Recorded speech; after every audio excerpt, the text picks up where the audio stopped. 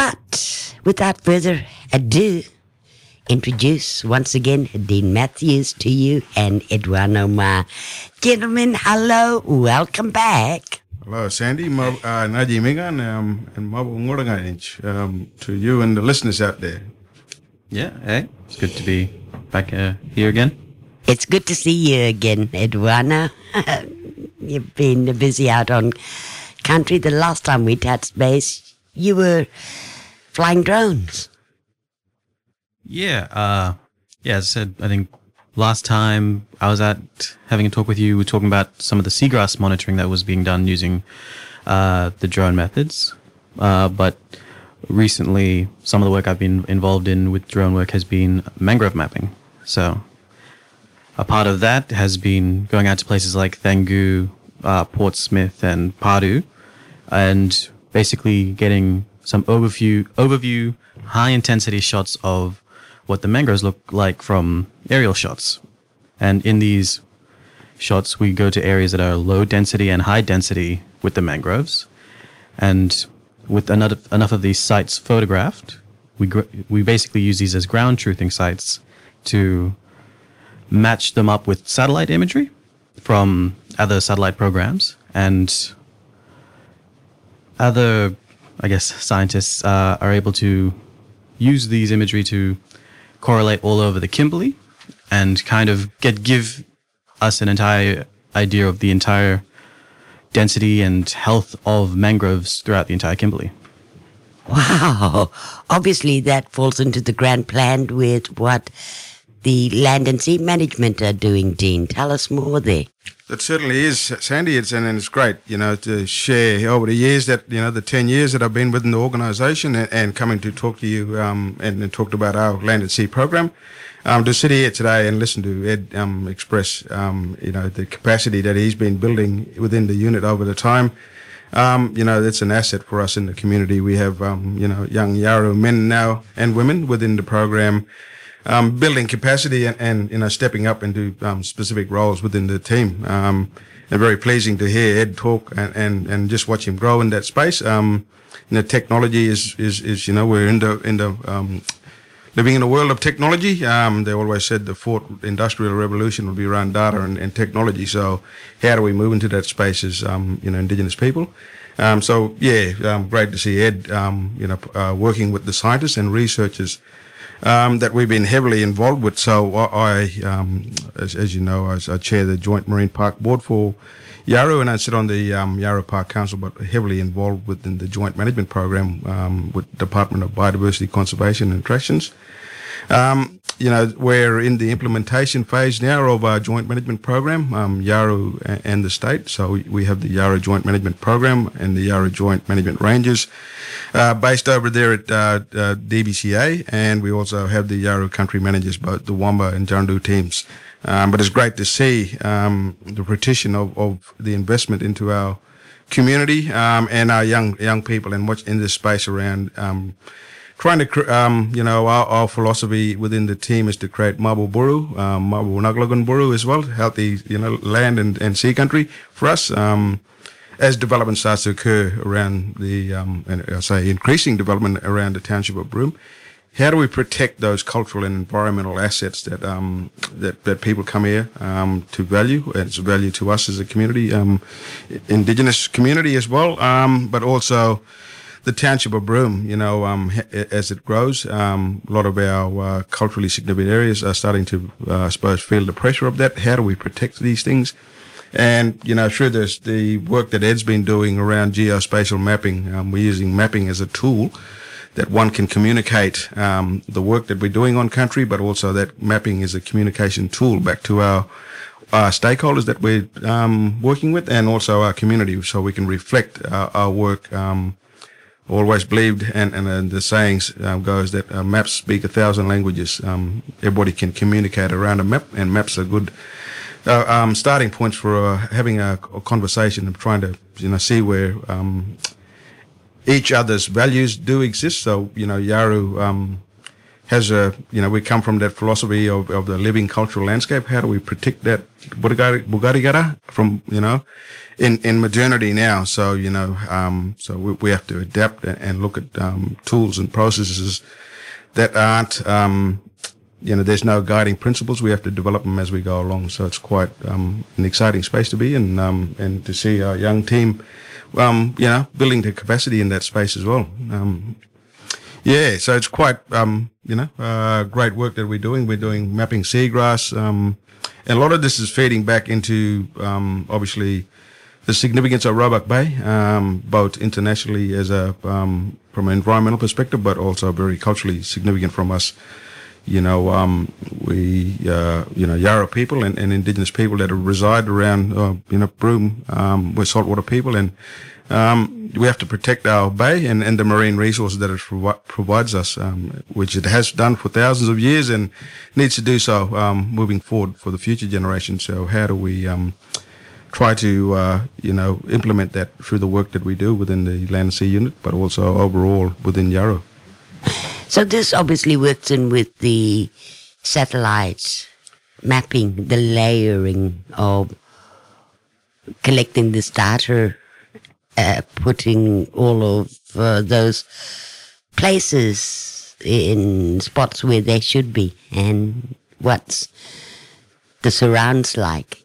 Is it very similar to that with the technology you're using it?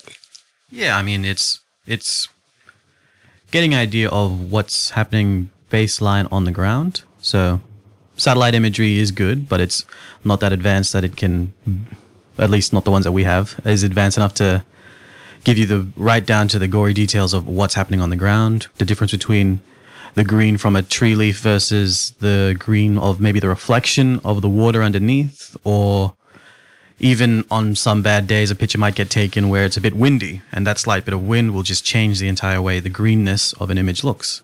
So by going out on ground using the drone, picking this particular time of day, and making sure you have the right wind, you can get as accurate as you can for the imagery. And with that accuracy, satellite imagery can match up that individual colors of what makes this image look the same in comparison to an image that we didn't go out and take drone imagery from. And by comparing those two, you can have a baseline of what everything looks like on ground. Wow. Stunning. It's amazing what technology is able to do these days, isn't it? Yes, when you put climate change into context, we can start to map erosion, and landscape change through these satellite, that as data becomes more freely available. So I'm not too sure. The other night they launched Landsat 9, which is the new satellite that we're obtaining data from Landsat 8, and when we talk about why we talk about 8. Landsat 8 is there's 8 bands that are coming down from the satellite that obviously traverse across the country as the satellites orbiting the Earth. But that data was quite expensive a couple of years ago when I started in the space of geospatial mapping in the organisation. And as we move forward, that data is becoming freely available for people like us. Indigenous organisations is not a cost anymore.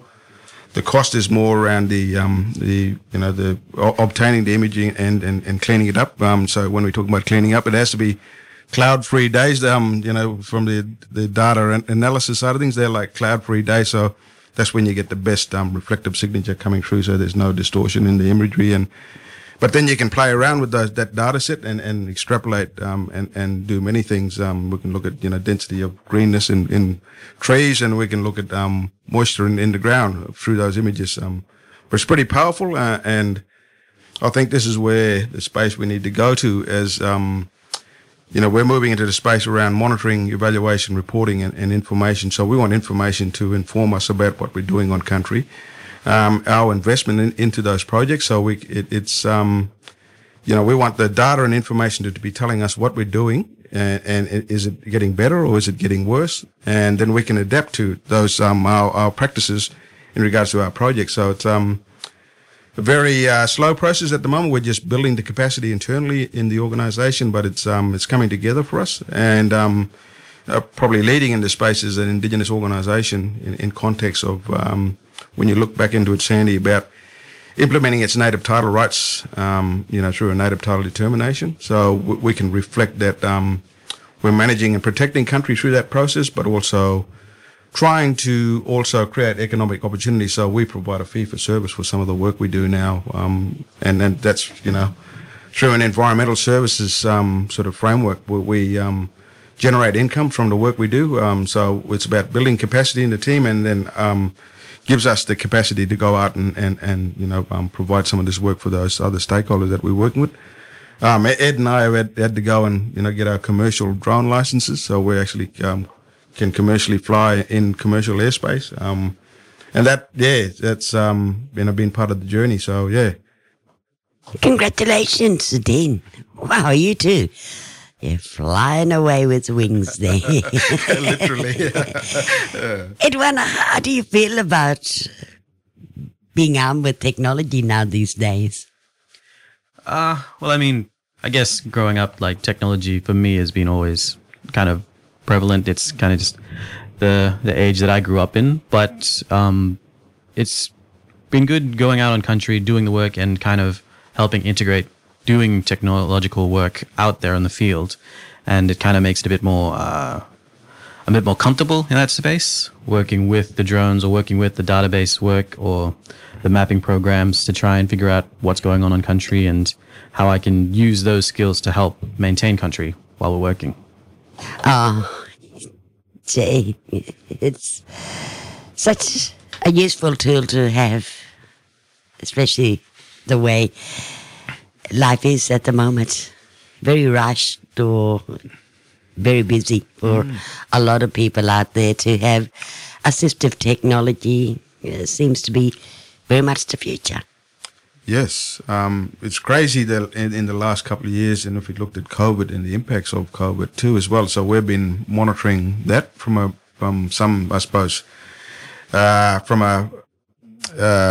looking at the impacts of COVID. So if we looked at this year, we've seen more people travelling through Western Australia and, more grey nomads, I suppose, backpacker fraternity, but that puts pressure on country too as well. If you don't have the right infrastructure or processes in place, we've seen the pressure of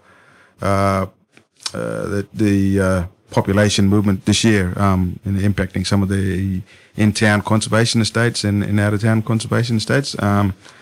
Through no fault of their own, I think people are just travelling generally. But there's a lot of camping. They look at it as bush, but we're having to deal with the pressures that come from that. So it's a sort of double-edged sword where we want people to come and enjoy the country, and spend money in Broome, because obviously the local economy requires on the tourist dollar, but also we want when people are here to respect country and acknowledge that it is Yarra country or Indigenous people's lands. And I think the Dampier Peninsula would be feeling some of the pressure as we are here with the new road. So it's trying to manage that as well, amongst the other great work that we're doing.